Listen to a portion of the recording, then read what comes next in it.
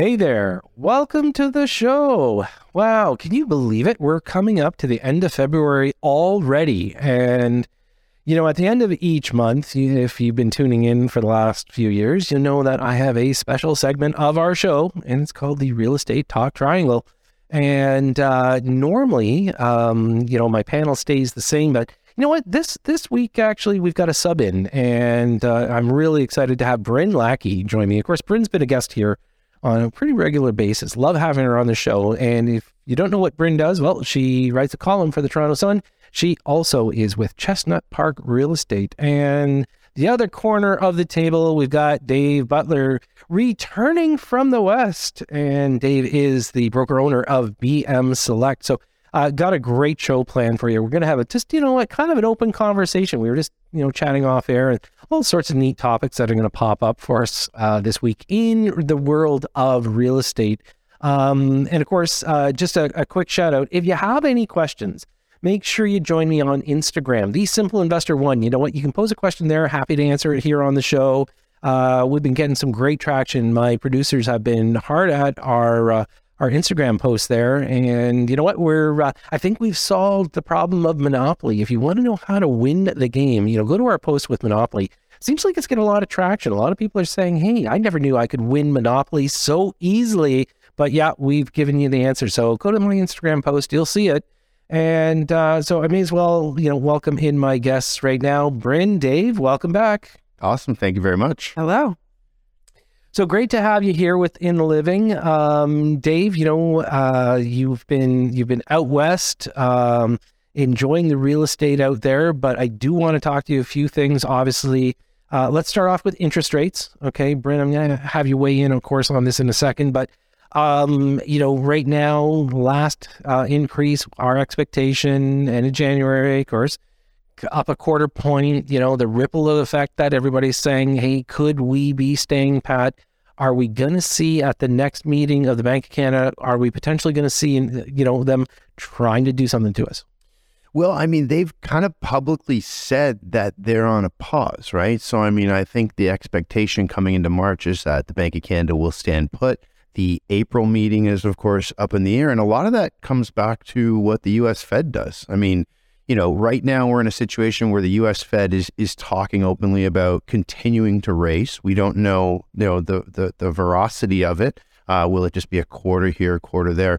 But, when Canada stops raising and the U.S. does continue to raise, that does cause issues, with regards to the Canadian dollar, which could end up forcing the hand of the Bank of Canada. With that said, though, what you're seeing right now, since our last real estate talk triangle, the bond market was, the bond yields were starting to really look like they were forming the direction we wanted them to. Stark contrast, last 3 weeks, we've really seen a difference. The volatility right now in the bond market is what I would say is all time. I haven't seen anything like this since at least 2008, 2009. So we really need to keep, our eyes on those bond yields. The reality is that there is a situation where, we could see this volatility play out for many, many months, right? So, but again, I think as Canadians, we really need to keep our eye on what's going on with the U.S. Fed. That's going to give us a lot of, I'd say, direction as to where we might be going. But that's what I'm keeping an eye on. So Tiff Macklin did bring up what you were talking about when we talk about the U.S. Fed. He is the head of the Bank of Canada. And of course, one of the comments that he did make was that he does not necessarily think that he's going to stay in step with the U.S. Fed. His predecessor, Stephen Pelosi, did the same thing. If you remember, Dave, back, we're talking years ago, as you and I were still talking, about this stuff back then, where, Pelosi just decided that every time the U.S. Fed went up, he said, I'm not going to do that. That's not what's best for Canada. Could we be seeing the same narrative play out here? Because I think our economy is not the same as the U.S. Like, we're the little brother, but, you can only hit the little brother so many times before he finally says, ouch. Well, and yeah, if you look at, we had that was some good CPI. We're down to 5.9 from 6.3. Now, I think, that's going to be a big difference as well. The U.S. inflation seems to be a little sticky right now. It was their number was flat.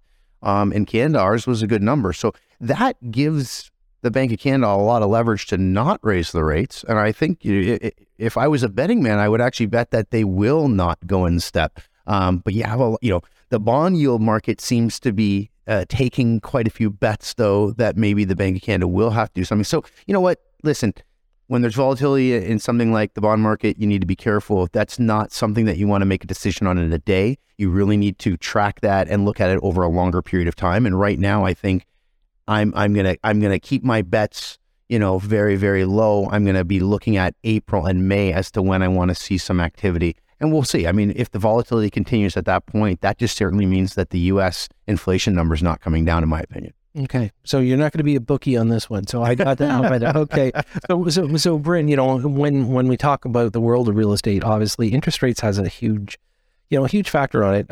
You and I talked a little bit earlier, and one of the things that you saw a little bit of life coming into the market with the last interest rate increase. Did it kind of flatten anything out? So it's interesting because you did see life come back, and there was no real reason for it because rates are high. Affordability is brutal. Prices have not come down enough to offset the rise in rates. So I don't think it's done much to shift things around, though I think consumers like stability and they like being able to guess where things are going. And you almost saw a dramatic response. It was almost like a light switch activated once Macklem came out and in his remarks essentially signaled the end of rate hikes, that cycle was coming to an end, which again, as someone who's watched this, because I've been watching pretty closely, I don't know why he would do that. If the goal is to curb consumer spending and the goal is to keep things calm, saying, hey guys, don't worry, like the worst is over is the fastest way to activate it. And was he speaking too soon? Perhaps, because now we've seen what's happening in the US and the bond markets are saying, you know what, they're anticipating things being a lot more hawkish than maybe the realtors on your social media feed are hoping for. And that's the best part is you can tell the people who have not read the paper in the last 2 weeks because they're still saying, rate hikes are over, everything's great. And even then that was the best case scenario. Now we're back to seeing rates above 5% again, the 5-year fix, correct? Yeah. And so that I think is just a really important signal that this isn't over. We don't know where it goes. I think it's not as bad as, we don't need to be as, anticipatorily worried about where it's headed as we did, say, last summer when we knew it was coming. But I think what you're seeing in the activity is that people have said, okay, cool, we're not going to get the kind of certainty we need. And people sitting on the sidelines for 6 months, 8 months, at the end of the day, some people just have to move. But these are not speculators anymore. No, I agree with the not speculators. What's interesting because your analogy there, sitting on the sidelines, I remember as a kid and playing any kind of team sports, and it's like, put me in, coach. The idea here is that there are people that want to get in the real estate market, just period. If it's for their own primary residence, their own reason, and Dave, your, BM Select, huge, mortgage brokerage, taking a look at the big picture. Are you seeing an increase in files right now? Well, that's the thing. I think I had talked about this on one of the previous shows that when we ran the numbers, we've been doing week to week comparisons, not just week to week from the past week, but this week, this year compared to that same week last year. And we've actually, it's crazy. The applications and client updates are pretty close to rivaling still. Like we have 80 to 90% as in terms of applications. The problem is purchase agreements are down almost 70% in some situations. And for us, we focus a lot of time, with BM Select, part of our big focus is working with a lot of real estate investors. So it's funny because you look at the national average in terms of what it's down for units, but then you actually can look back and say, well, investors are actually being even more prudent, and they're even sitting back more and saying, hey, look, I don't, and we're a great case of it because to be down 70% on purchase agreements is a massive number. But yeah, we're still seeing tons of activity. What we call in our office, our waiting to move forward. That is where we've pre-approved someone and we're just waiting for them to now pull the trigger on a purchase or something like that, is at record numbers. We've actually never had this many people sitting in that category in our office. So the demand is there, but as you said, Brynn, the price point to the affordability zone is just not in its place right now. And there's also nothing to buy, to be honest. We have no inventory. So this is why you're still seeing multiple offers. In this, I live and work in the central core. You're seeing multiple offers on things day 2, day 3. There was a house in Davis Village that had 13 offers last week. I think there are enough people who have been waiting. They're not going like moonshot numbers anymore, but there's certainly demand, and they're going for, maybe not February numbers, they're going for December numbers. So I think that once we add, inventory back to the pile, once sellers go, okay, the earth won't end, it won't fall off its axis if we, put our house up. I think there are a few things that have to happen. I think they're all sort of concurrently going on at the same time. And I think what we have not factored in is just the impact of not having anything to buy. How many of those people on the waiting to move forward pile would do so if what they were looking for came up? I don't think there's fear to spend. I think there's an actual real belief in the strength long term of GTA real estate. Yeah, and we're gonna hold that thought because we're gonna go to a quick break. But you're right, Brynn. I would agree that it's not, and it's not just GTA real estate. I think real estate in general just has become such a entrenched thing in Canadians that there's some staggering numbers that we're going to talk about when we come back. And by the way, folks, if you have not started following us on Instagram, I'm getting a high five there from my producers saying, Instagram, the simple investor one. There we go. There they go. I can see them here in the studio. And that's where we always run the show from, our new studio out here in Burlington. Happy to entertain anybody coming out this way. And keep in mind, we've still got a few spots left for our first responders program. If you missed out on it, great opportunity for first responders to be able to own an investment property. Go to thesimpleinvestor.com to find out more. And when we come back, I have more with Brynn Lackie and Dave Butler. So stay with us. We'll be right back after this. And welcome back. So if you're just tuning in, this time of month, every single time we get to the end of a month, we do a thing called the Real Estate Talk Triangle. My panelists joining me this week, Brynn Lackie. She's a realtor out of Chestnut Park. You'll also catch Brynn's column in the Toronto Sun. And we've got Dave Butler from BM Select. He's the broker owner there. And just before the break, we were, having a good chat about the Bank of Canada, getting everybody's interpretation on what's going to happen. Sky's not going to fall yet. Sorry, if you think we're heading back to those low interest rates. No, there's no bargain basement pricing coming up. But one of the things, Brynn, that you and I did mention and had a conversation with just before was the fact that not a whole lot of inventory kicking around. And, I think that was... I in some ways, I think it's a saving grace. If we don't have inventory, we can't have massive price reduction. Still enough buyers to eat up what inventory there is. This is, and again, I date myself here, 1988. Okay, tons of inventory, no buyers, market crash. I think that's kind of what's saving us right now. Yeah, I mean, I think absolutely. If there were that's where you see the markets that have had the steepest decline to the ones where inventory flooded because people couldn't carry them. So those are the pockets where you saw, the headlines of 30% down. And it was from people having to sell, inventory flooding. And then there you go. They were picked up by people who were looking for deals. That's what's keeping prices where they are. I think when you're talking about higher for longer, which seems to be the narrative now about what's happening with interest rates, Dave, you can speak to this way better than I can, I'm sure. But in terms of people being able to hang in there, will that shift in certain pockets of, having to bring inventory? I had coffee with a lawyer I know who does mortgage enforcement work. And she said that all of the banks and her firm, they handle it for the big banks. They're doing audits to make sure that you have enough bodies in there to be handling the files coming their way. So I think there are, preparations underway in certain pockets for certain people, but by and large, I don't think we're going to see enough inventory to really shift it off its axis. So that's a little ominous sounding when we start talking about potential power sales, right? Because that's what you're referring to. And Dave, so I'm gonna take this to you because, during my last seminar, I did talk about that the banks typically have a pressure valve in place, and we experienced that during COVID. And I know because you and I talked about this through COVID, was the fact that the banks were able to let people defer a payment, like a month payment, right? And so when you think about if you could defer one payment of 12, that means you make 11 payments in 12, which would actually alter it enough to probably get everybody to be kind of on the same axis. Do you see the lenders in the future kind of taking a hard look at this and saying, hey, look, we can work on amortization. we could turn around and do some delayed, and look, what's the big difference? You take a 25-year amortization, you decide to throw out 2 payments and put them on the butt end of it. It's not going to hurt the bank, but it will be able to help some people maintain the current debt load with the increase in interest rates.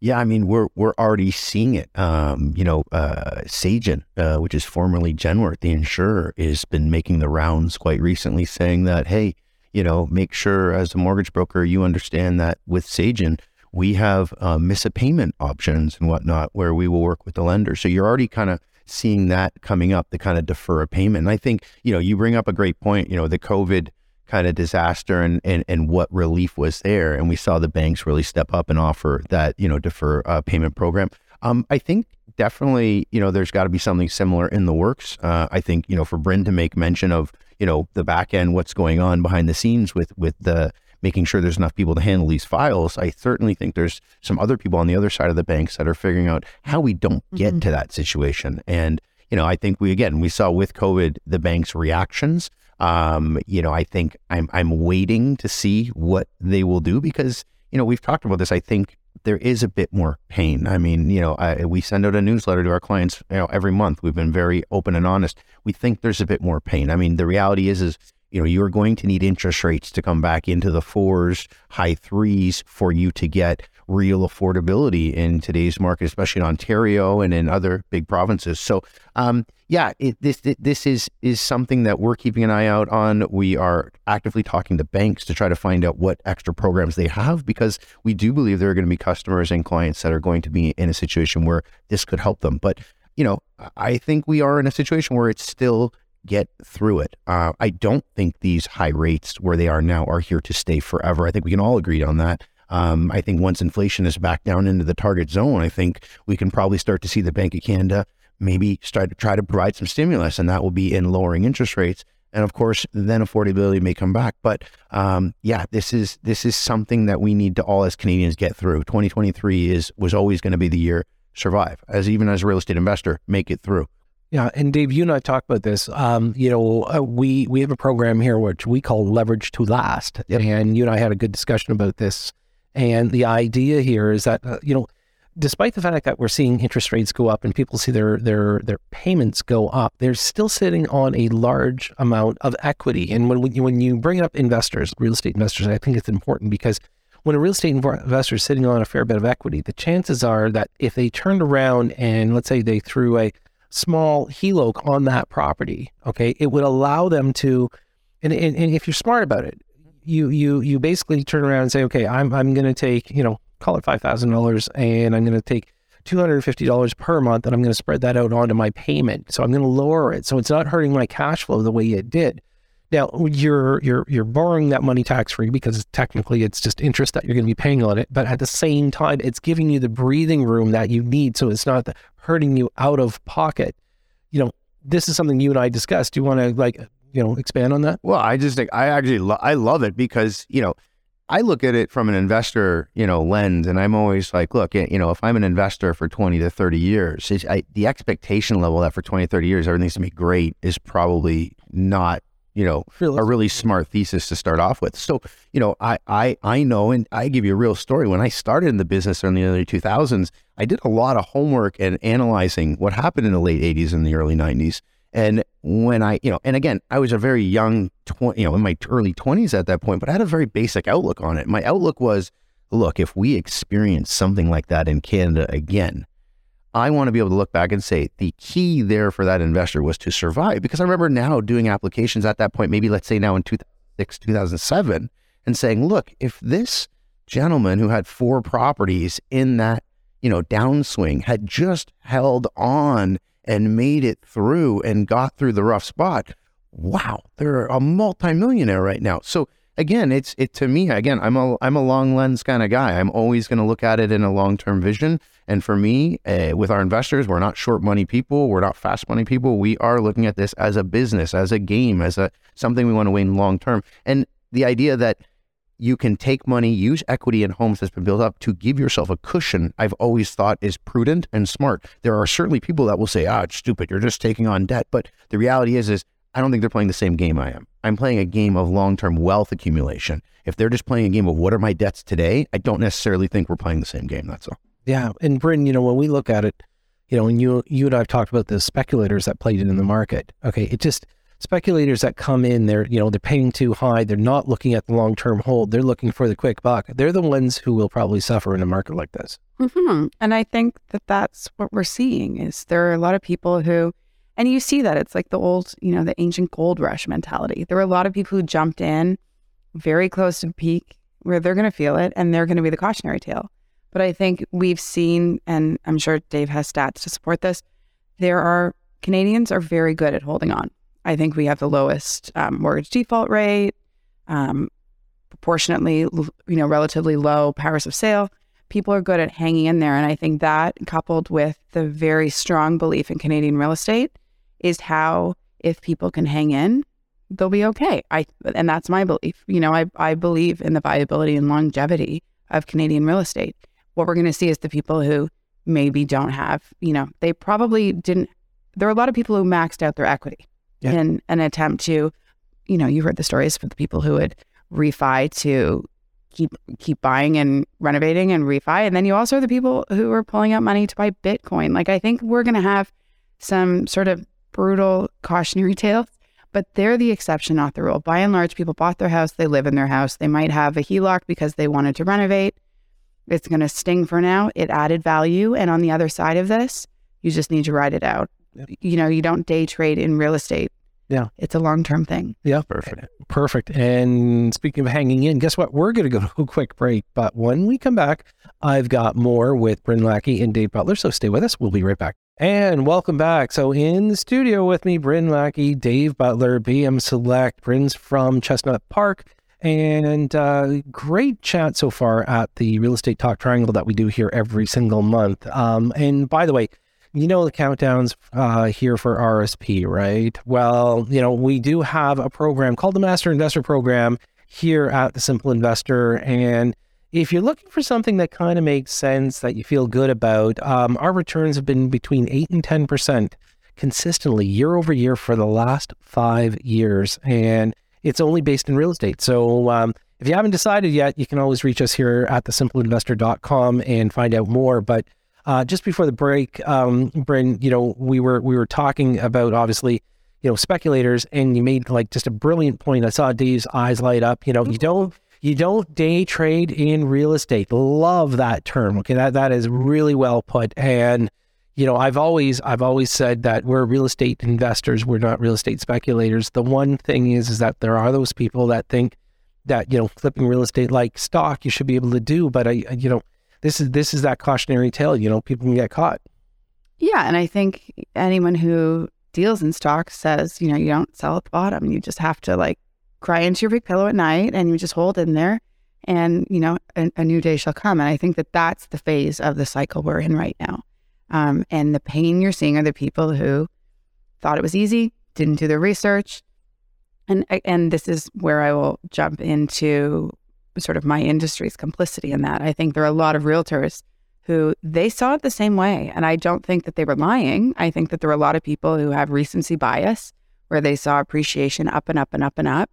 All you have to do is scrape together the money and, you can't go wrong. If you can't afford a place, well then, buy one and rent it out.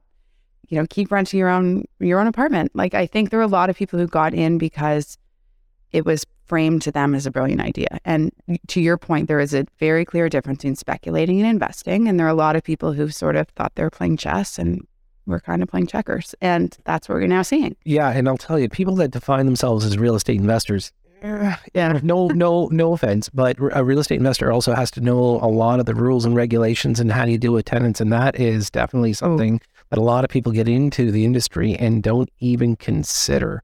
They just think that, well, the tenant owes me the money and that's it. Dave, this is one of the issues. You and I have numerous conversations about this, being a real estate investor and the landlord-tenant board and how they're treating tenancies right now. And again, look, there's bad players on both sides, but when it's so one-sided where you can't even get in front of any form of mediation to even have a discussion when somebody stops paying rent, if you stop paying for your car, you stop paying your lease, look, the tow truck's going to be there 30 days from now, and they're going to be pulling it out of your driveway. When you stop paying your rent to your landlord, it can take up to 8 months just to get in front of somebody to say, oh, by the way, you're supposed to pay. This is one of the things, and I know you experience this with a lot of your investors. Yeah, I mean... That's, of course, they're a simple investor. That's actually true. Look, I think it was one of the other, low points of what we got out of COVID, which was, the landlord-tenant board is a mess. I think they might even admit that, sadly. I think it just puts a lot more emphasis on making sure you're choosing the right tenant. I've in our talks with our investors, there's a lot more prudence on the fact that, we want to do more credit checks. There was a time there where it was like, an investor would just throw anyone in the home, and then if they didn't pay, you end for, and this system moved fairly quickly. I don't want to say super quickly, but yeah, I mean, it's definitely since there has been such a backlog, it's really enforced the need to do better credit checks. Really, I mean, I've even had people like, as a mortgage company, we're used to vetting, applicants on a daily basis, minute by minute. So we've actually been putting on little classes for a lot of our investors at times to be like, hey, look, you want to know how to really find out someone's situation? Look, we're going to show you what we have to do with you to the bank, but now you're going to kind of do this with your tenant. And that is, you need to do the great credit checks, not just checking Equifax, check TransUnion, there's other stuff on there.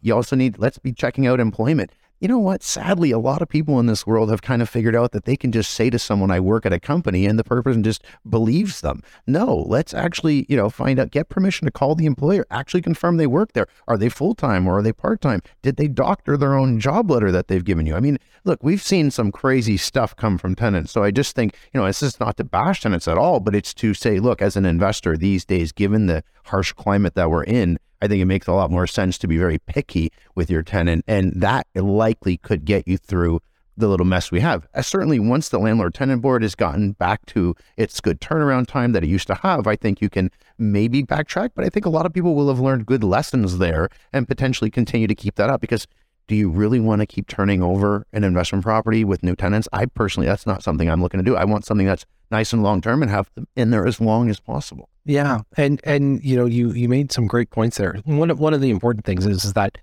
before you hand the keys over to a tenant, you're still in control. And this is one of those things that I need to emphasize to all landlords out there, is the fact that you are still in control of your property until you hand the keys over to the tenant. At that point, you've now agreed to give the tenant the ability to have that quiet possession, and you are no longer in control of the property until they do untowards to, which would be not paying rent. So, good point, Dave, because to us, it's got to be really important that we keep a balanced approach to this. Yeah. 95% of tenants are awesome, and the 5% make it bad for the rest. But the problem is that 5% is a staggeringly large number of the GTA. When we take a look at the big numbers, when you start talking about millions of rental properties, okay, that tells you how many tenants are in the marketplace. And so it does have a huge adverse effect to a lot of people. And we can talk about the corporate landlords, but we also need to talk about the mom and pops, the ones that can't really afford the 8 months of loss of rent. And, Brynn, this is one of the things I know you've had clients that they've had to deal with it. And, they go in willingly to be a landlord and just hoping they get a good tenant. But at the end of the day, they don't have enough of a nest egg to accommodate if a tenant stops paying them. No, and I think it's also compounded and exacerbated by the fact that now Toronto, and I'll speak about Toronto, is so incredibly unaffordable in terms of rent. So that whereas once you just had the 5% of bad apple tenants, sort of spoiling it for everyone, now you also have tenants who can't really, their salaries have not gone up, relative to rent. Their lives are dramatically impacted by this cost of living crisis. So when, for instance, you have, and this is one you see a lot, condos listed for sale, investors decided they're done, it's tenanted, somebody wanting to buy it but wanting to make sure the tenant leaves. You now see cash for keys, essentially extorting people functionally, but The reverse of that is if you're a tenant and you're paying $2,200 and maybe market rent is now 26, 27, and that's not an uncommon sort of spread. And it's being sold. You as a tenant are sitting there going, well, what would you like me to do? There's nowhere for them to go. They have to try, they're trying to find places to go.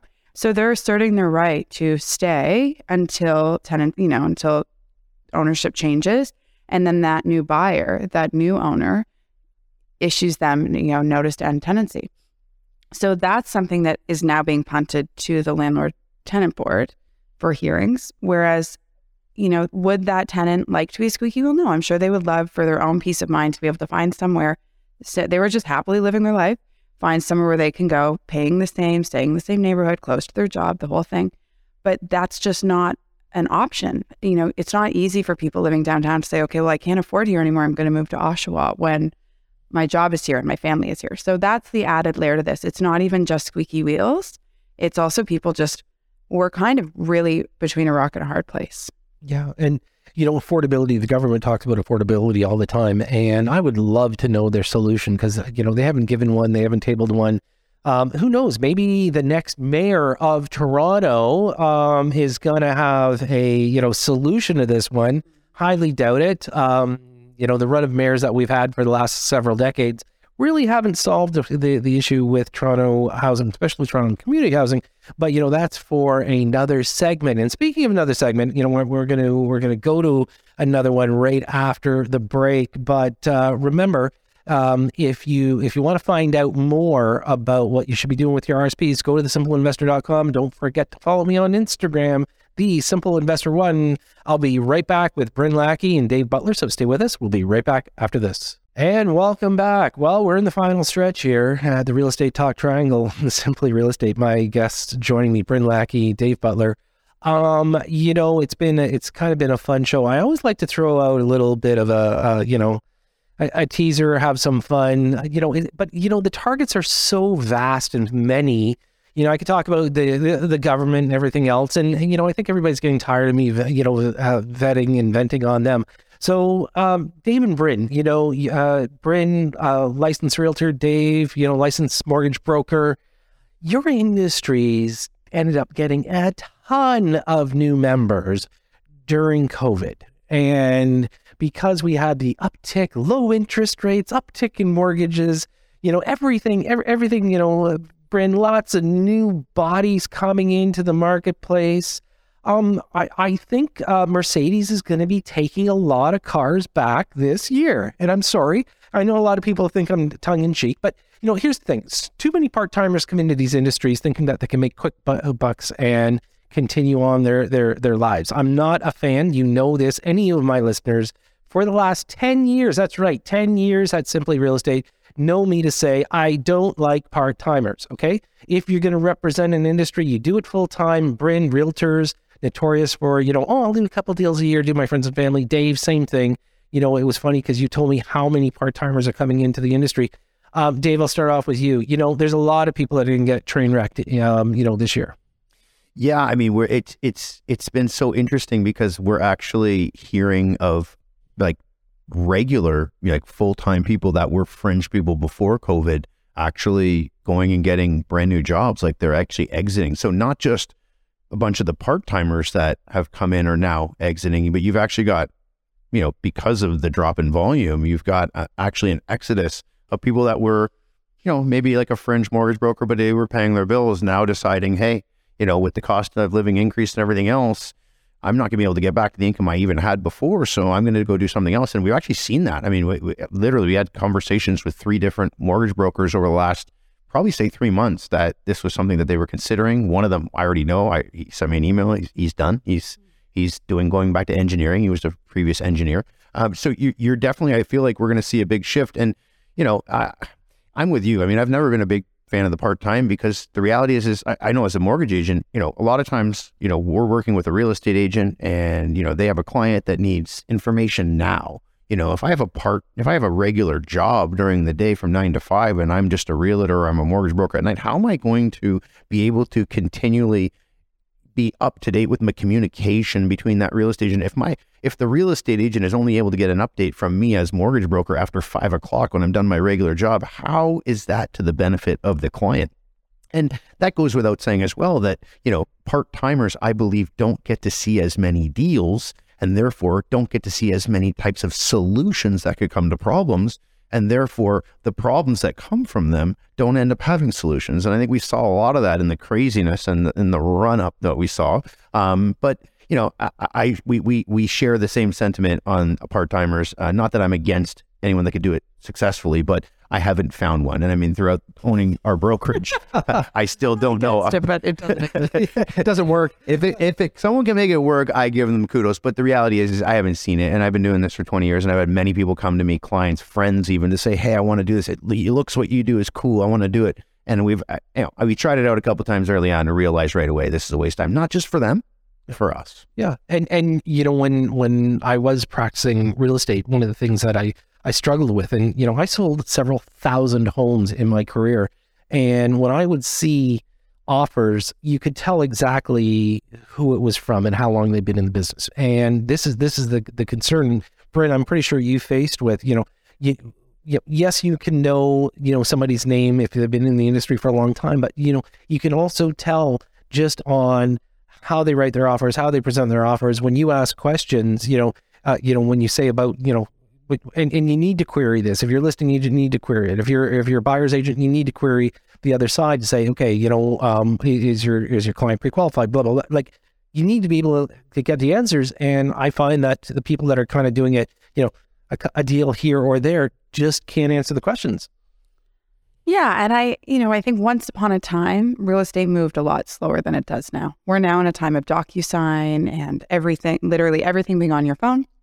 You can do a deal in an hour. You can be standing in a condo and be writing up paperwork for your client. Once upon a time, there was downtime. Well, right? You just sold one here, sitting here in the studio. Oh, I saw that. You're on your phone. I saw you just do a deal while we were talking. While Dave was talking, she did a deal. I mean, that's fat. No, just kidding. I know. I'm just very good at this. But I think the speed and the expectation that comes from that is you're available. And when I need information, when I am trying to do an offer, and you can tell that these people don't do a lot of listings because they don't have things ready to go that you should have. There's no schedule, the Schedule Bs and what's included and what's not, inclusions and exclusions. When I'm waiting on basic information so that we can get this thing going, it's irritating. And it also makes me look bad to my client. It makes the process look bad. It makes the industry look bad. I think there's that, I don't know if the statistic is actually correct, but there's that age-old tale of 90% of the business is done by 10% of the agents. I think that's true. I think there is a huge percentage who do one or less deals per year in the Toronto Real Estate Board. Will that purge be good for everybody? I think so. I also think that of those, the other 10% of the deals being done by the guy who doesn't read the paper or is so excited to get the deal to pay for the Mercedes, I think that those people are at a serious disadvantage. And I think that that's wrong. And I think this is a full-time job. You cannot do this on the side. Yeah. And part of it is that if you're not spending your time educating yourself, then you should be educating your clients. And, when we take a look at, as you mentioned, how fast this market moves, numbers and absorbing what's happening in, neighborhoods, areas, whatever you decide to work in, you need to know what is happening today, not, you go to somebody and say, hey, what do you think? Like, you need to be the professional. And that's why I think the commitment of it, and, a couple divorces later and 80 hours a week, it's okay. That's what some people said. I was committed. Oh no, that's commitment. Right. But, when we take a look at the big picture, I think everybody should realize, working with professionals is truly, truly to your benefit and to the people around you. Dave, final thoughts? Here we are. We're going to roll into March, spring market. You and I always throw out that idea that, I think we're going to see a couple of discounts coming our way. A couple of the banking industry has been telling me, they're kind of anticipating a little bit of extra discount coming, maybe end of March, probably April, part of the spring market. Yeah, I mean, that's the hope. Generally speaking, a lot of these banks, their Q1 started, some of them in November. So a lot of them don't mind. Like I know, one of the big ones, doesn't really care about their Q1 numbers. They're more Q2, Q3, and then from there they can decide how aggressive they want to get in Q4. So, we're hearing the same stuff about spring, summer, and that's, I think prior to COVID, there was that seasonality in this business, not just with real estate, but with mortgages too, and interest rates. I also think what to expect over the next couple months for sure is probably the height of the really bad headline news, right? I mean, I think we should expect, when the February real estate stats come out and the March real estate stats come out, I think you can expect some really bearish numbers. And I think you can expect the real estate bears and the talking heads and the social media people to really bask in that glory. But, I think you need to be aware that, generally speaking, when you have a heightened sense on that one side, it could start to flip. And I think those numbers will make sense. I'm really curious because, again, when you're comparing this February to last February, it's not even in the same ballpark. Yeah, I was just going to say, Brynn, the apocalypse. I like, we talked about this. I think February over February, that's going to be the number that's going to really play with people's minds. Yeah. But the reality is, and now here we are, right? I think that we still have, and just to your point, the bears on Twitter, to even say that I'm seeing an uptick in activity and that we're seeing multiple offers, like they'll all try to crucify me because they're going to say that I'm trying to fuel or fan a market. Yep. The reality is this is what we're seeing. And as much as, and this all comes back to the same thing that we've been saying through COVID, all of the things that should happen, the outcomes one would expect, that logical people would assume, they don't always come to pass. COVID should have decimated real estate. Instead, we saw the biggest rally ever. Consumers should be hiding, fine. But they're not. Like, there are multiple offers on houses, in spite of the fact that I don't know that we have hit bottom, whatever bottom exists. And I don't think that's even going to be even across the board. So one way or another, you're seeing that people are sort of sick of the headlines. I think now we're into people doing what they need to do for themselves. And everybody has a different sort of set of data points for what that will be. I think we're going to see activity this spring if we can get some inventory. Yeah. And there's our wish for this week is that, some inventory might solve the market. Brynn Lackie, Dave Butler, thanks for joining me here for the Real Estate Talk Triangle. That's a wrap, folks. And wow, hour goes by so fast with my guests. I do want to thank Omar and Aiden in the booth, keeping it simple for me as they do every single week, and Ian Grant at the head studio. And of course, I want to thank you for tuning in. And by the way, if you want to make us the #1 real estate talk show this year, please do so. We were last. And I look forward to talking to you next Sunday as usual at noon. I'm your host, Todd C. Slater. You've been listening to Simply Real Estate right here on News Talk 1010.